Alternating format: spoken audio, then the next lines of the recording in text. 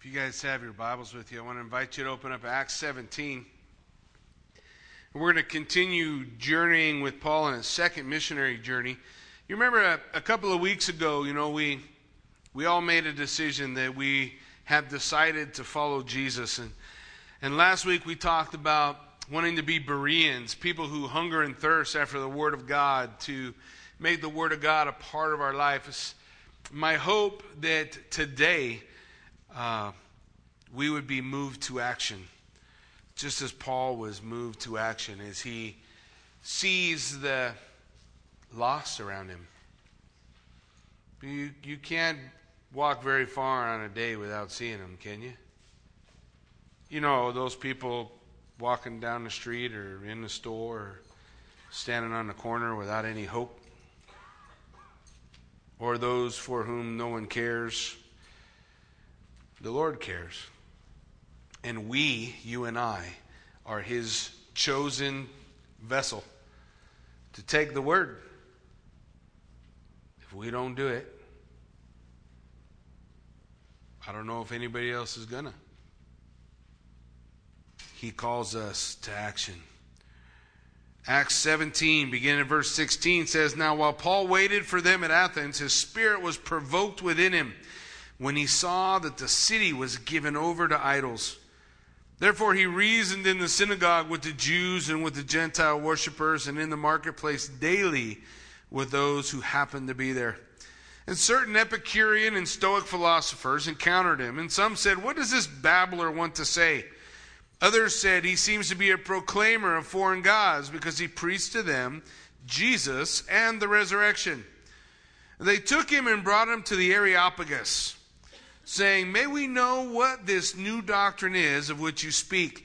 For you are bringing some strange things to our ears. Therefore we want to know what these things mean.'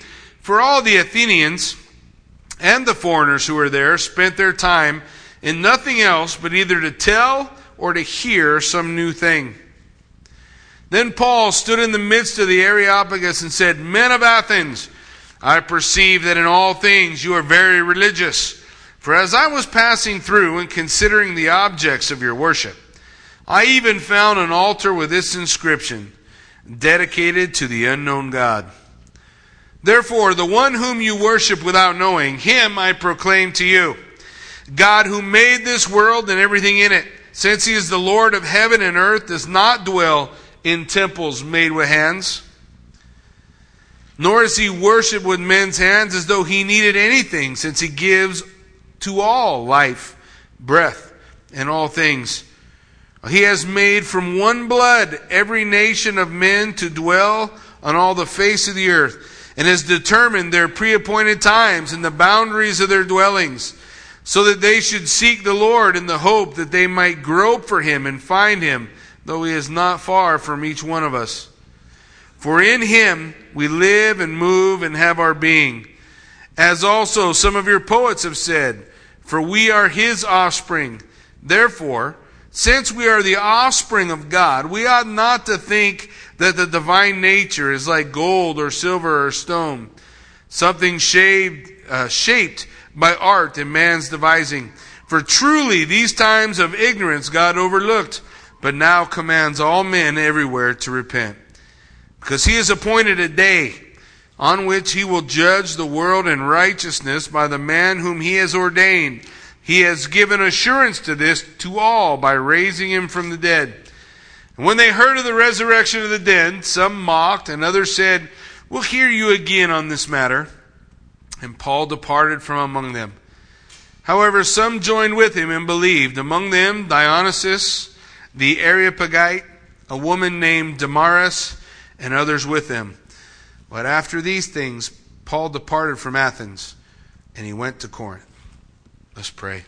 Heavenly Father, Lord God, we thank you for the truth in your word. Lord Jesus, I pray, God, that we would just see the need, Father God, in the pages of Scripture, the call to action, that our hearts would break for the apathy that sends Paul going to another city, Lord God, and Father, that you would just give us the ability to understand, to grasp, Lord Jesus, what it is you're calling us to. As we look at this section, we look at this this outreach by Paul, Lord, that you would stir our hearts. Lord God, that we would receive that which you have for us in the seed of your word as we give you thanks and praise for it in Jesus' name. Amen. When we look at Acts chapter 17, verse 16, here's what we see. Paul is in Athens, waiting for Silas and Timothy, waiting for them to come. And as they're on their way, the Bible tells us that he is provoked. He is moved to action by the need around him. The scripture tells us in verse 16 that as he looked at the idols around him, as Paul waited for them in Athens, his spirit was provoked within him, and when he saw the city was given over to idols. He sees the need. He sees the need around him, and it provokes him to move. He's just there to wait. He hadn't planned on this missionary stop. He hadn't planned on doing outreach. He hadn't planned on a message, but he looked around him and he saw a need, and he recognized he was the man for the job. Man, it's something that I desire so much in my life and for your lives as well, that the need around you provokes you to action. There's a lot of stuff out there, a lot of people that need the truth. They need to know about Jesus. I was at graduation this last year, and I don't know, for whatever reason, we left graduation after graduation was over. I ended up going by the skate park. I went by the skate park. I looked over at the kids at the skate park, and I thought, man, I think we could do something for these guys. So every Tuesday night we go out, we bring food, bring some water. Most important, we bring the love of Jesus Christ and the truth of who he is to the kids who are at the skate park on Tuesday night. Saw a need, was provoked to action. That's how it's supposed to work. The problem is the needs don't ever stop. They don't ever stop. I turn around and I've got, people in one stage or another of homelessness. They come by the church and there's a need. There's a need for them. There's a need for guys who are struggling in addiction. And so the Lord leads us to prayerfully consider Emmaus House, which is a discipleship house that the church is at some point going to buy to function as a halfway house in town for those in need. See a need? Be provoked to action. The point is, that's how every believer is supposed to function. That's how we're supposed to move. That's the same Spirit working in all of us, calling us. We see and hear and understand that there are folks over in the convalescent home that still would like to hear about the love of Jesus and sing some songs and have somebody care about them. And so we see a need and we're provoked to action. Today, there will be 3 more services after church in each one. As God is moving and directing and calling you and me and everyone else out there, some of us find ourselves in a season perhaps where you cannot be as involved as you'd like. That's okay. Life is full of seasons. Sometimes it's time for our moms to take care of us. Sometimes it's time for us to take care of our moms. Sometimes you can't do all the things you'd like to do. You'd like to do more and you have other responsibilities. I get that. What I don't get is apathy. Apathy that sees the need but won't move, won't touch, won't reach out, won't be God's champion for the moment. He's got lots of champions. There are several times God's gonna give opportunity to every one of us, but you and I, we have opportunity, sometimes several times in a day, to say, no, I'm going to be the guy. I'm going to be the guy who's going to love that person that everybody else wishes would just go away. I'm going to be the guy who's going to reach out in this situation and help because God's laid it on my heart. Paul was provoked to action. He could not sit still. I think if we can just sit still and if we're okay, I think there's a problem. I think there's a problem. Wow. You know, Revelation chapter 3, chapters 2 and 3 are all about 7 letters to 7 churches, right? Everybody wants to be Philadelphia. Philadelphia is the church of the open door, the one Jesus didn't have anything bad to say about. He only said good things. Because she, the church of Philadelphia, is reaching out, being provoked to action.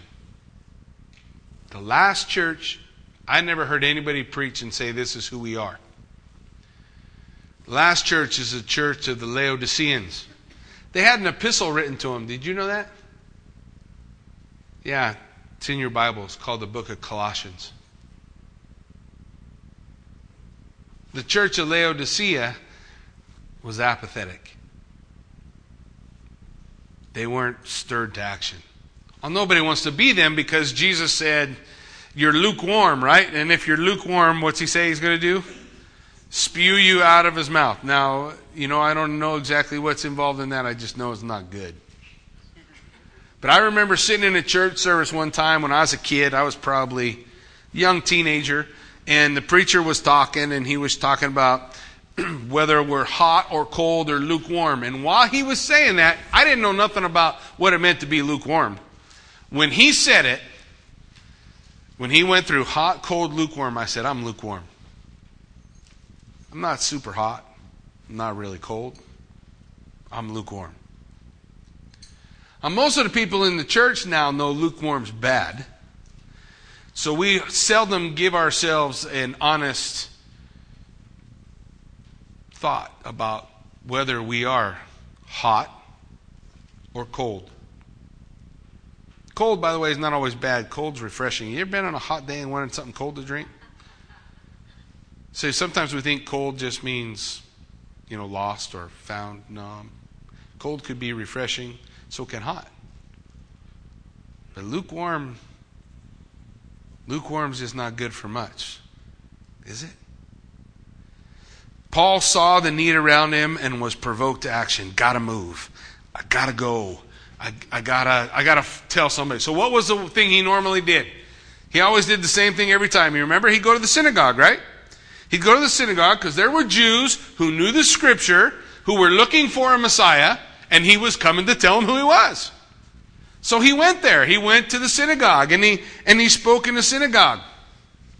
Scripture tells us he also spoke to the believing Gentiles, the Greeks who were there, who kind of followed suit. We talked about them all along, right? The God-fearers. You have that was probably the group from which he drew the most. That was the group from which he would have the most people saved.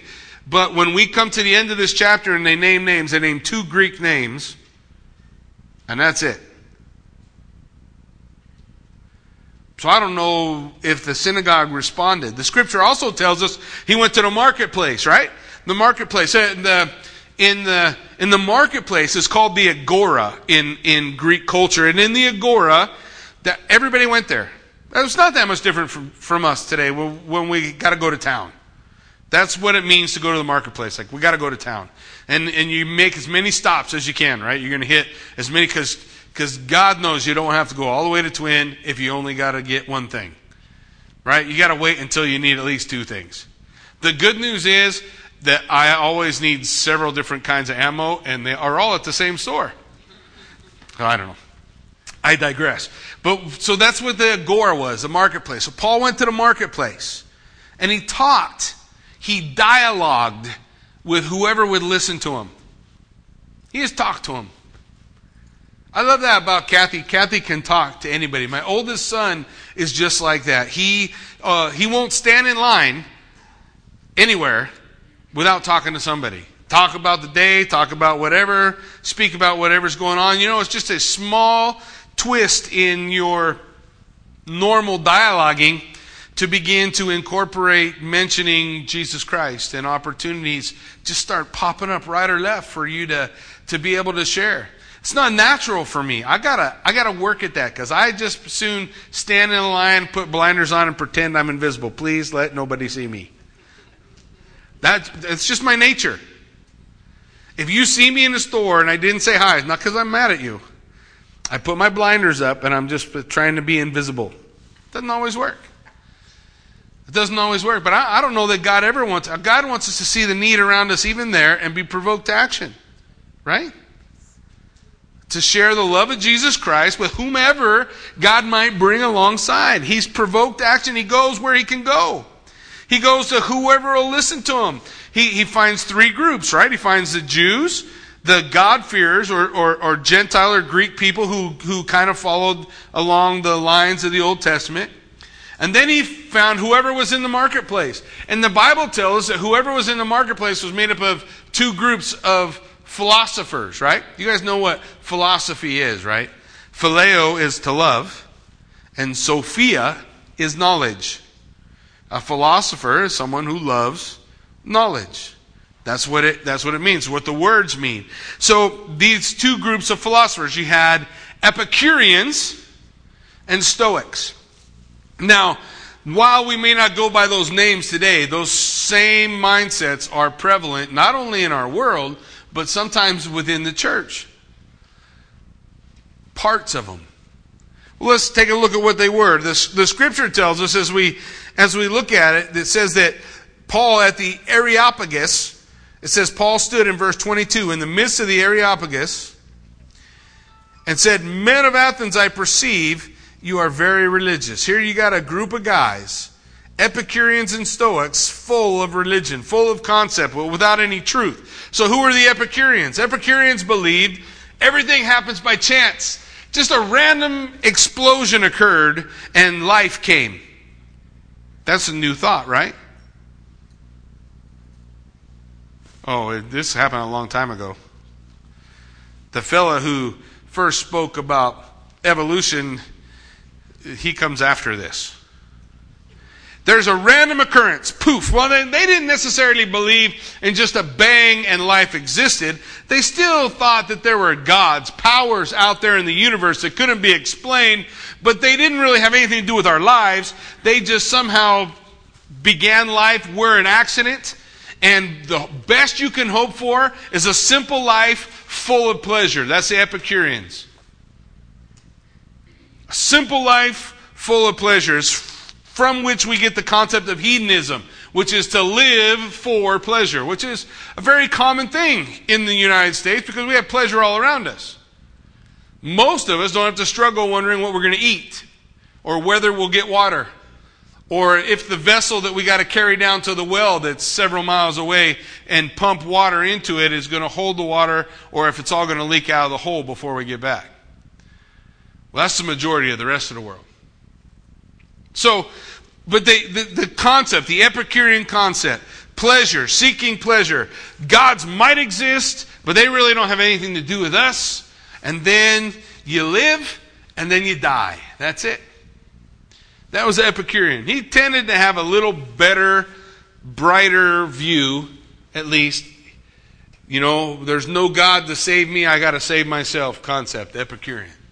The Stoic, on the other hand, the Stoics, they were pantheists. They believed in all the gods. In fact, they considered the Epicureans to be atheists. Practical atheists. They thought there were gods out there, but they didn't worship anything. But the Stoics, they believed everything was God. God was in everything. God was all around them. Everything needed to be worshipped. And whatever happened to them, they were just pawns in the hands of the gods. Whatever happened to them was destiny. They just had to accept it. Basically, the Stoic believed that, you know, life sucks and then you die. That's a Stoic. They were a bit of a drag to hang around. But that was the kind of the Stoics' mindset. That was their essence. And the Scripture tells us as we look, in verse 18, before we get down there, it says, then these guys, the Epicureans and the Stoics, They came and said, what's this babbler want to say? What's this guy talking about? Babbler is the word, means seed picker. It's a word for a bird that flies down and just snatches up seeds all over the place. And they would use it about a guy who didn't have his own ideas. He was pulling other people's ideas. So to be called a babbler was basically to be called a moron who really shouldn't be among us, but let's see if he can entertain us with his thoughts. So that's what brings Paul.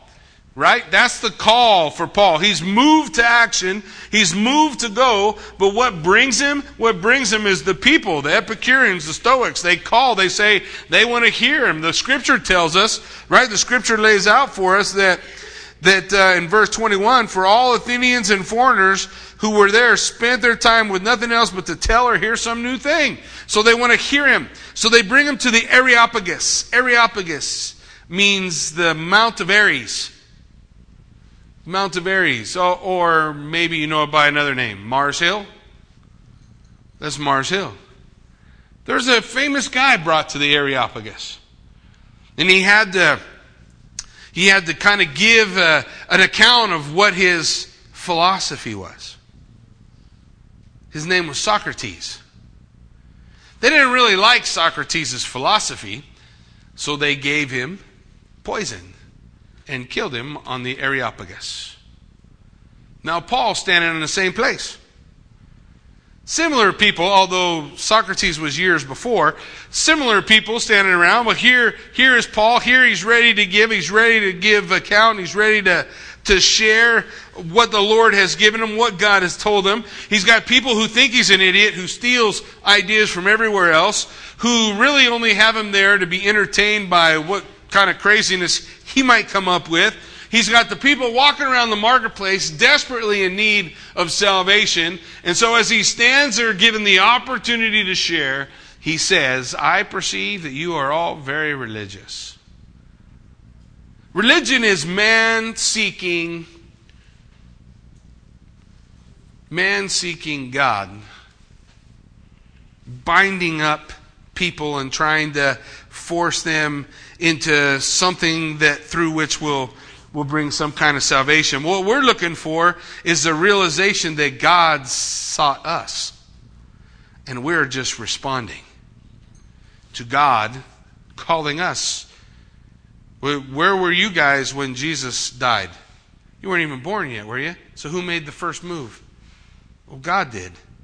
Didn't he? As far as we're all concerned.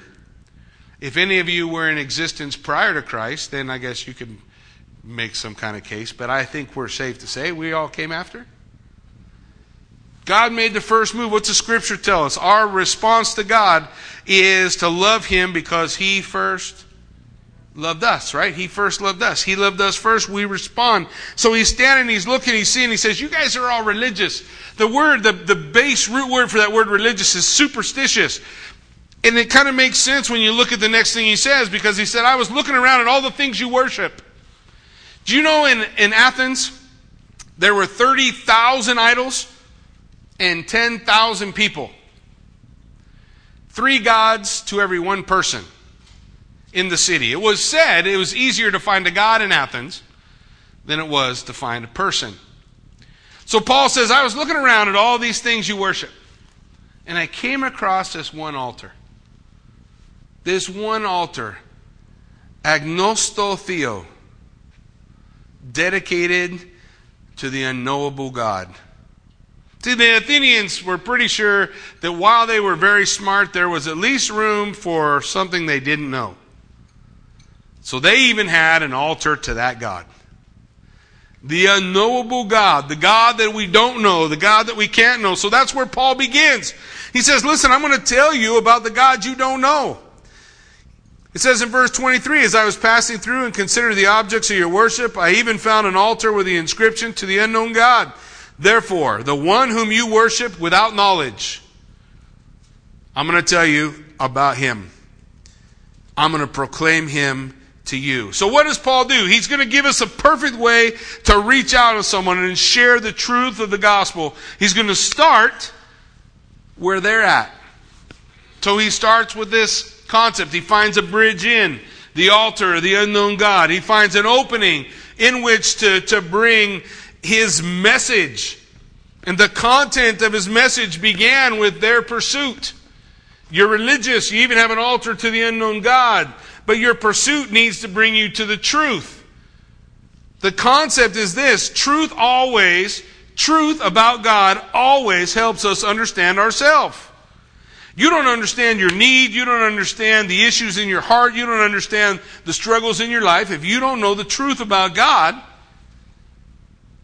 the truth about God will show you the truth about yourself. So that's where Paul begins, the truth about God. Let's talk about the truth about God. He begins with the power of God. God who made the world and everything in it. Since he is Lord of heaven and earth, does not dwell within these temples made with hands, nor is he worshipped with men's hands as though he needed anything, since he gives to all life, breath, and all things. Starts with the power of God. Where does he go back to? These guys aren't from the synagogue, so they don't have Old Testament concept about the existence of God. So where does he go? Creation. Where does your Bible start? Creation. How does it begin? With the creation of God? No, it says, in the beginning, God created, bara, from nothing, the heavens and the earth. God made from nothing everything that is. That's where he goes. He goes to the truth about creation. The Lord made it. Now, when he says that, you got the Stoics who think God's everywhere and in everything. But if God created everything, then God's not in what he created. He's outside of what he created. So it flies in the face of the Stoics. The Epicureans who say, God really doesn't have anything to do with us. Now, Paul is laying out for him, yes, he created. Not only did he create you, he gives you life, breath, and all things. Everything you have comes from him. Romans 1:20 says, for since the creation of the world, his invisible attributes are clearly seen, being understood by the things that are made, even his eternal power and Godhead, so that they are without excuse. Paul said, creation is really all you need. Why do you think the devil works so hard to take that away? Don't it make sense? Creation. His invisible attributes are clearly seen. Do you know the chair that you're sitting on is made up mostly of empty space? And whether or not it is hard or soft depends on how fast the molecules are moving within that object. That chair that you see, that has foam if you open it up. I don't see no atoms. I don't see no molecules racing around. Does that mean they're not there?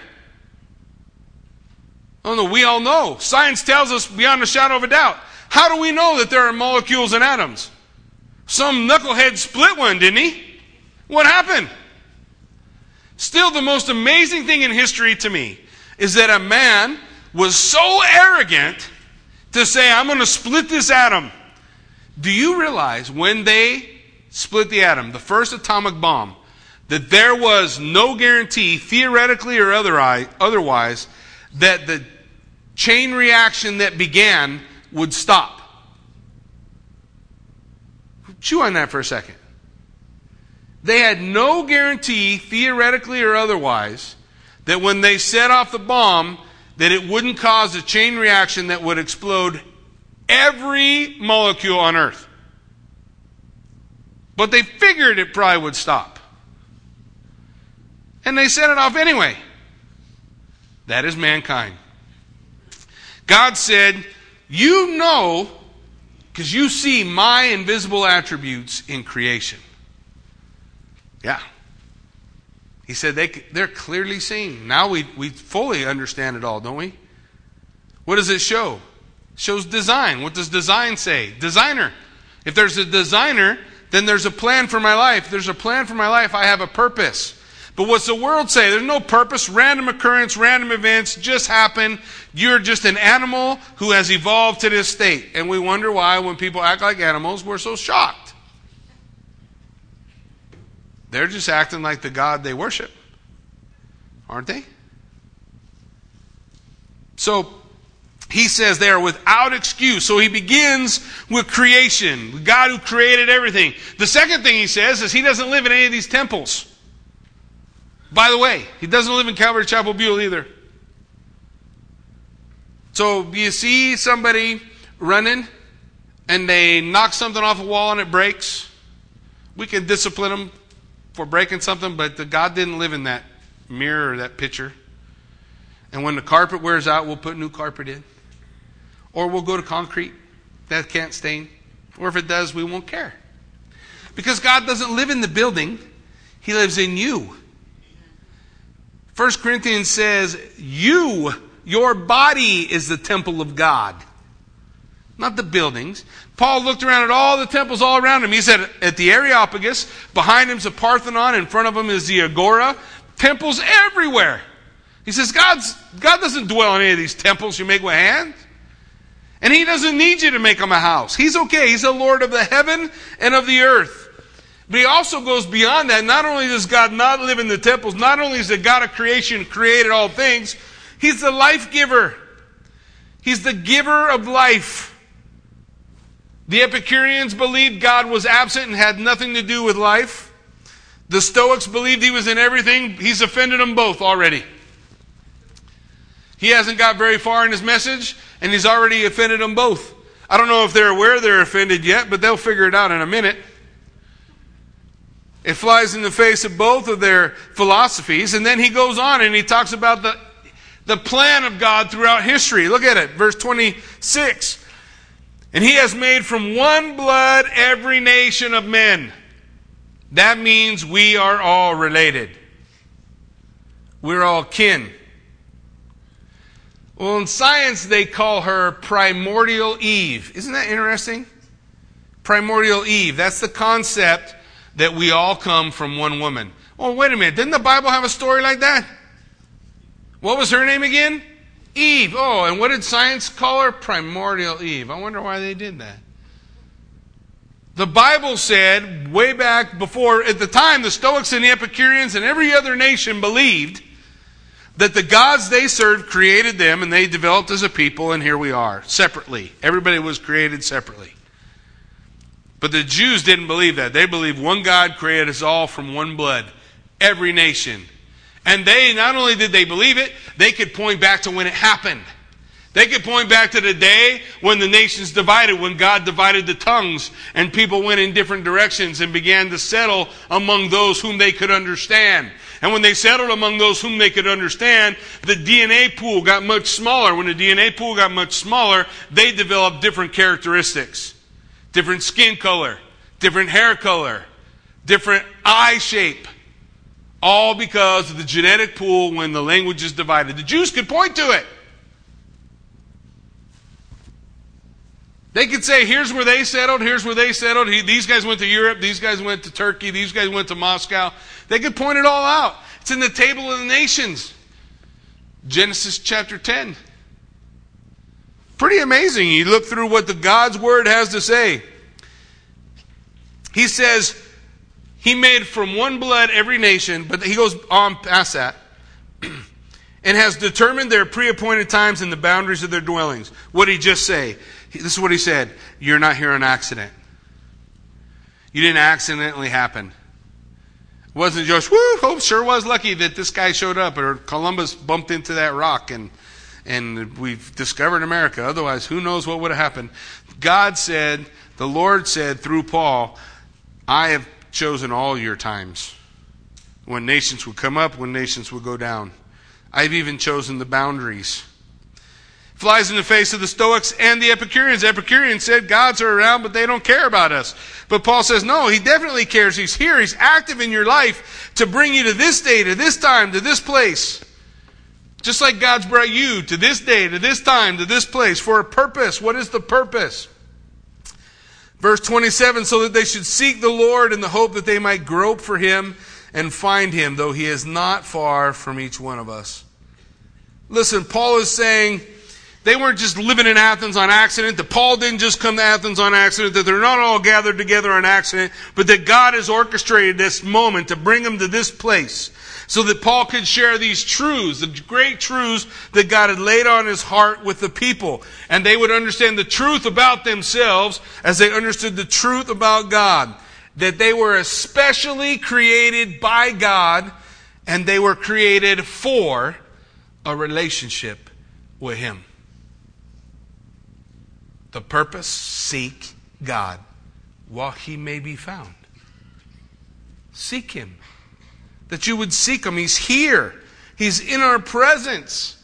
That's the very next thing he goes to in verse 28.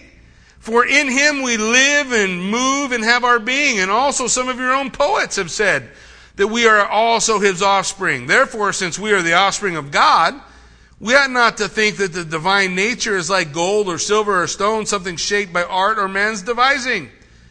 He says, He's here. He's in our midst. Not only is He in me, He's in you if you're a believer, and He's in the space between us. God is not everything, but He is everywhere. Constantly moving, constantly calling. So when the Scripture says, seek Him, grope for Him, it's a play on words of Paul saying He's right here in our midst, and it's so easy to have a relationship with God. Whosoever calls on the name of the Lord, what's the rest? Shall be saved. Seems pretty complicated. And it's a simple message. God's presence is here. He's with us. He's around. But then he keeps going. Paul's sharing. He's moving. He's rolling. He's laid out the power of God. He's laid out the plan of God working in their history. He laid out the purpose of God that people would seek Him. He's laid out the presence of God that He's right here among us. Then he lays out the challenge. He lays out the challenge. He says, truly, these times of ignorance God has overlooked.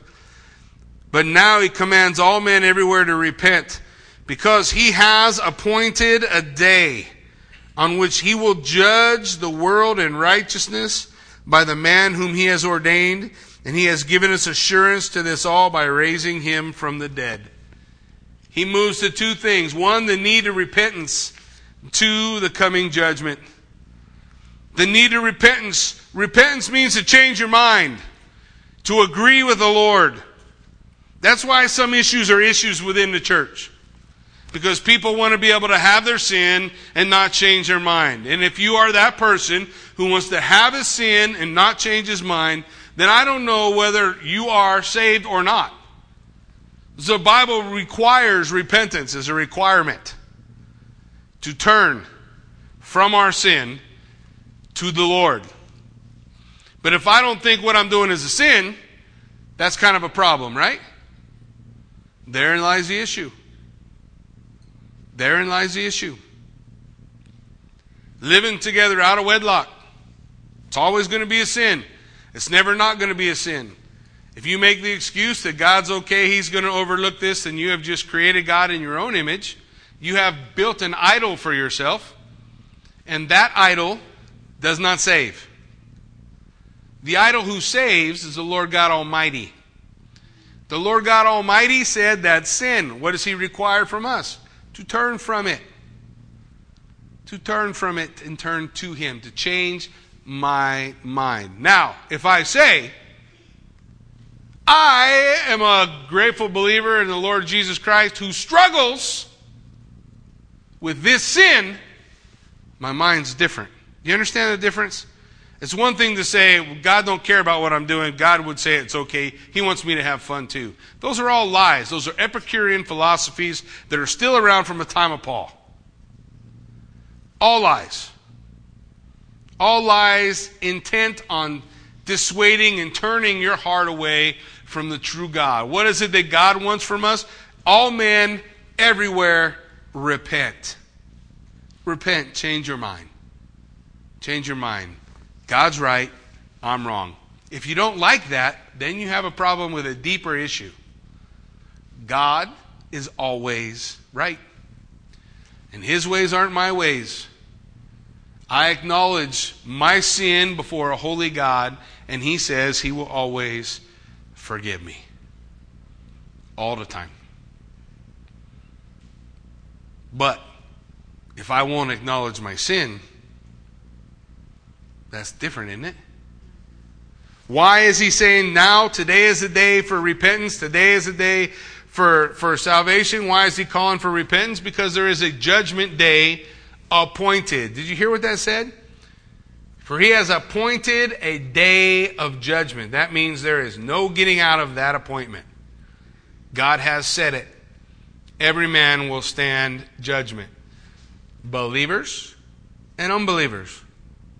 Believers stand judgment at what's called the mercy seat, the bema seat judgment the Scripture talks about, where the things we've done for Christ will be judged. Unbelievers will stand before judgment called the Great White Throne Judgment, where the books will be opened and the Lamb's Book of Life will be opened, and if their name's not in the Lamb's Book of Life, they go into hell. Nobody's in hell today. Do you know that? Yeah, hell's not open for business yet. Were you aware?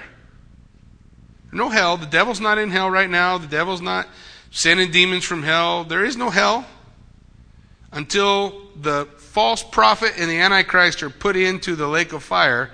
Nobody will be there. Everybody's busy running around the world doing crazy things. The dead are being held in a place called Sheol. The Bible calls it the grave. They're awaiting judgment. Judgment has not befallen them yet. It will in Revelation chapter 20.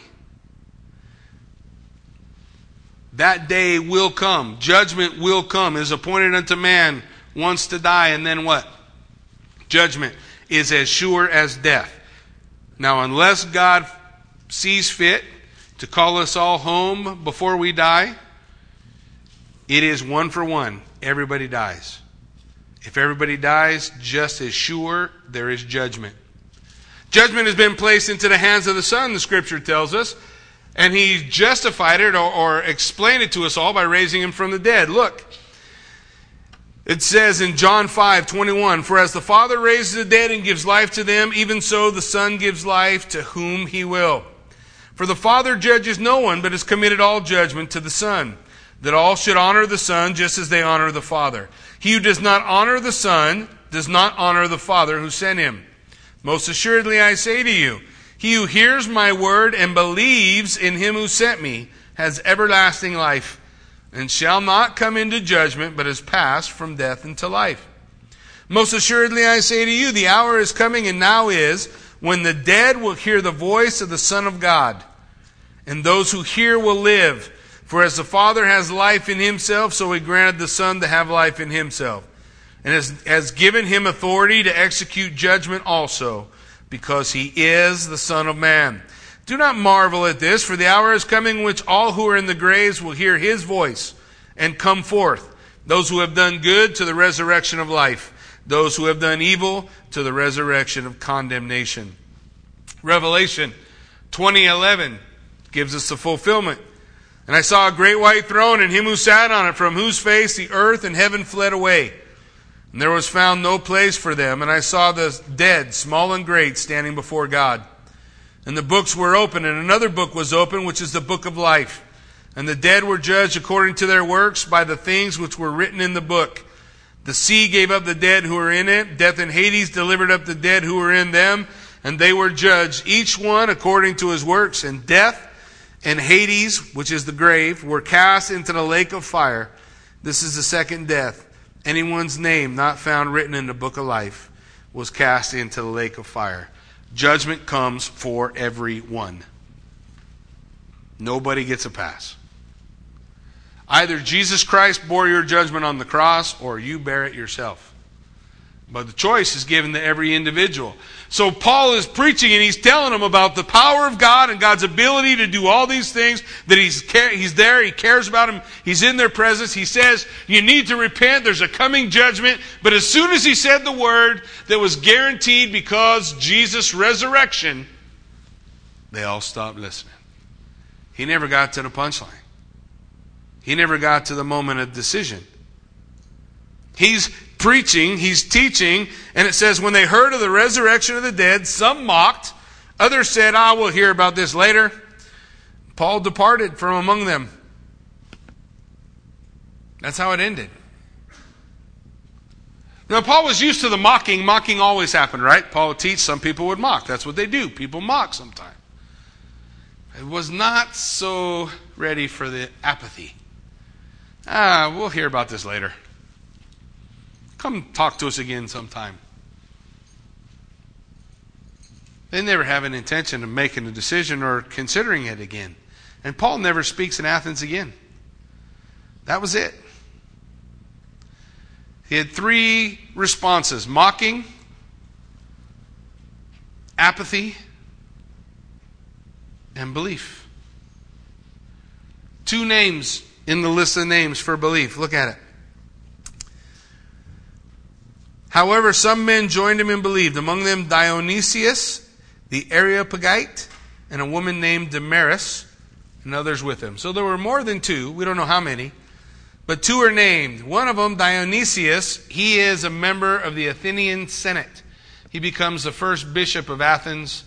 They turn the Parthenon into a church, and he is martyred in Greece.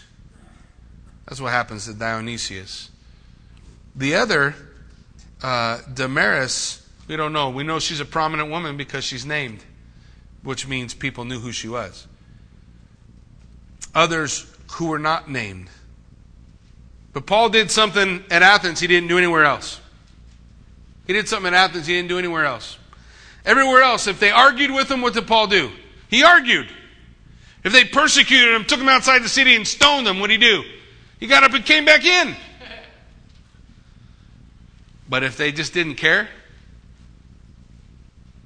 Paul just walked away. 18:1. He was waiting for Silas and Timothy. And he just so maybe despondent about the reception of the Athenians, he leaves. He don't wait no more.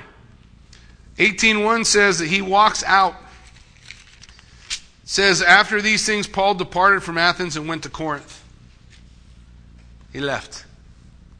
People in Corinth, they had one chance, one shot to hear the truth of God's Word. The point of this section of Scripture is, will you be moved to action?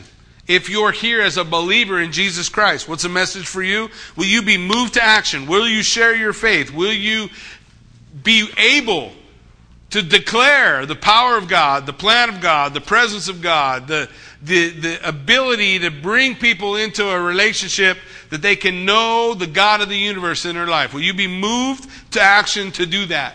If you don't know the Lord, then the question is, which of the 3 groups are you? The mocker, the apathetic, or the believer? It's only 3. Only one brings life. That's the believer. The one who puts his faith and trust in the Lord God Almighty. This morning we have opportunity to partake of the Lord's Supper, and we're going to prepare for that. We'll have the worship team come on up. And as they come up and as we prepare for this opportunity, here's what I'm looking for. I'm going to need some of the elders who are here or folks who are prayer counselors to be available. If you find yourself in the category of a person that doesn't know the Lord Jesus Christ, you really need to know Him before you partake of the Lord's Supper. Paul would say that if you partake of the Lord's Supper in an unworthy manner, you are eating and drinking damnation upon yourself. The point is not that you're perfect. The point is you got to have a relationship with Christ. So the relationship with Christ, the Lord's Supper means something. The bread is His body broken for me. By His stripes you will be healed. The cup is the blood shed for the remission of sin so my sins could be washed away. If I don't have a relationship with Jesus Christ, the Bible says that it's the blood in the body of Christ is going to judge me. Get it? Or if I have a relationship with Jesus Christ, it's the body and the blood of Christ that sets me free. So if you don't know Jesus, I'm not telling you don't partake of the Lord's Supper. I'm saying I got prayer counselors who will be up here. Come up here, pray a prayer of salvation, take the Lord's Supper, sit down, and live forevermore. Amen. That's what I'm saying. I'm also saying that if you are a believer and you understand the call today to be provoked to action, to move, to get up, to go, to be a part of what's happening, then I would encourage you, if that's something that the Lord has spoken on your heart, come on up and pray about that. Pray that the Lord will allow that fire to cool off. We don't need any lukewarmness, right? Just hot or cold. Let's catch fire. And then let's partake of the Lord's Supper, because Man, when you understand what this is, it's so amazing that the God of the universe would come into time and wear flesh like I have. That he would walk in my shoes. That he would understand what it is to be hungry. That he would know what it is to be rejected and hated. That he would understand what it's like to try to share with somebody but nobody wants to listen. And that he would give himself, the God of the universe, give himself to the hands of those who would beat him and scourge him and nail him to the tree. But the whole point of it all is so that he could pave the way, so that I could, through him, grab a hold of the Lord. That I could have what God is reaching out to us with. That's the point. And when you have a relationship with Christ, man, the blood means everything, don't it? The body and the blood of Christ is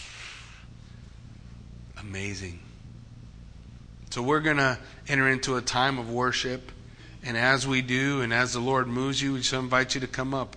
If the Spirit moves you, come up, take the bread, take the cup, partake of the Lord's Supper yourself as we worship, as we pray, and afterwards we'll close out together. Amen? Let's pray. Heavenly Father, Lord God, we come before you this morning and we just ask that your Spirit would be with us, move in this place. Lord God Almighty, Father, we pray that you would do a perfect work. God, if there's anybody here who doesn't know you, then Father, I pray that you would just compel them to speak with one of the prayer counselors, to pray. It's so simple. I'm a sinner. Forgive me of my sin. I believe you are the Christ, the Son of the living God. Come into my heart and be my Lord and Savior. If there's those here today that need to be provoked to action, God, that they would commit themselves to be tools in the hands of the Master. And ultimately, Lord, as we come before your table, may we give honor to the body and the blood of Christ. May we give honor to what you've done for us. May we remember the beauty of your blood shed for me. In Jesus' name.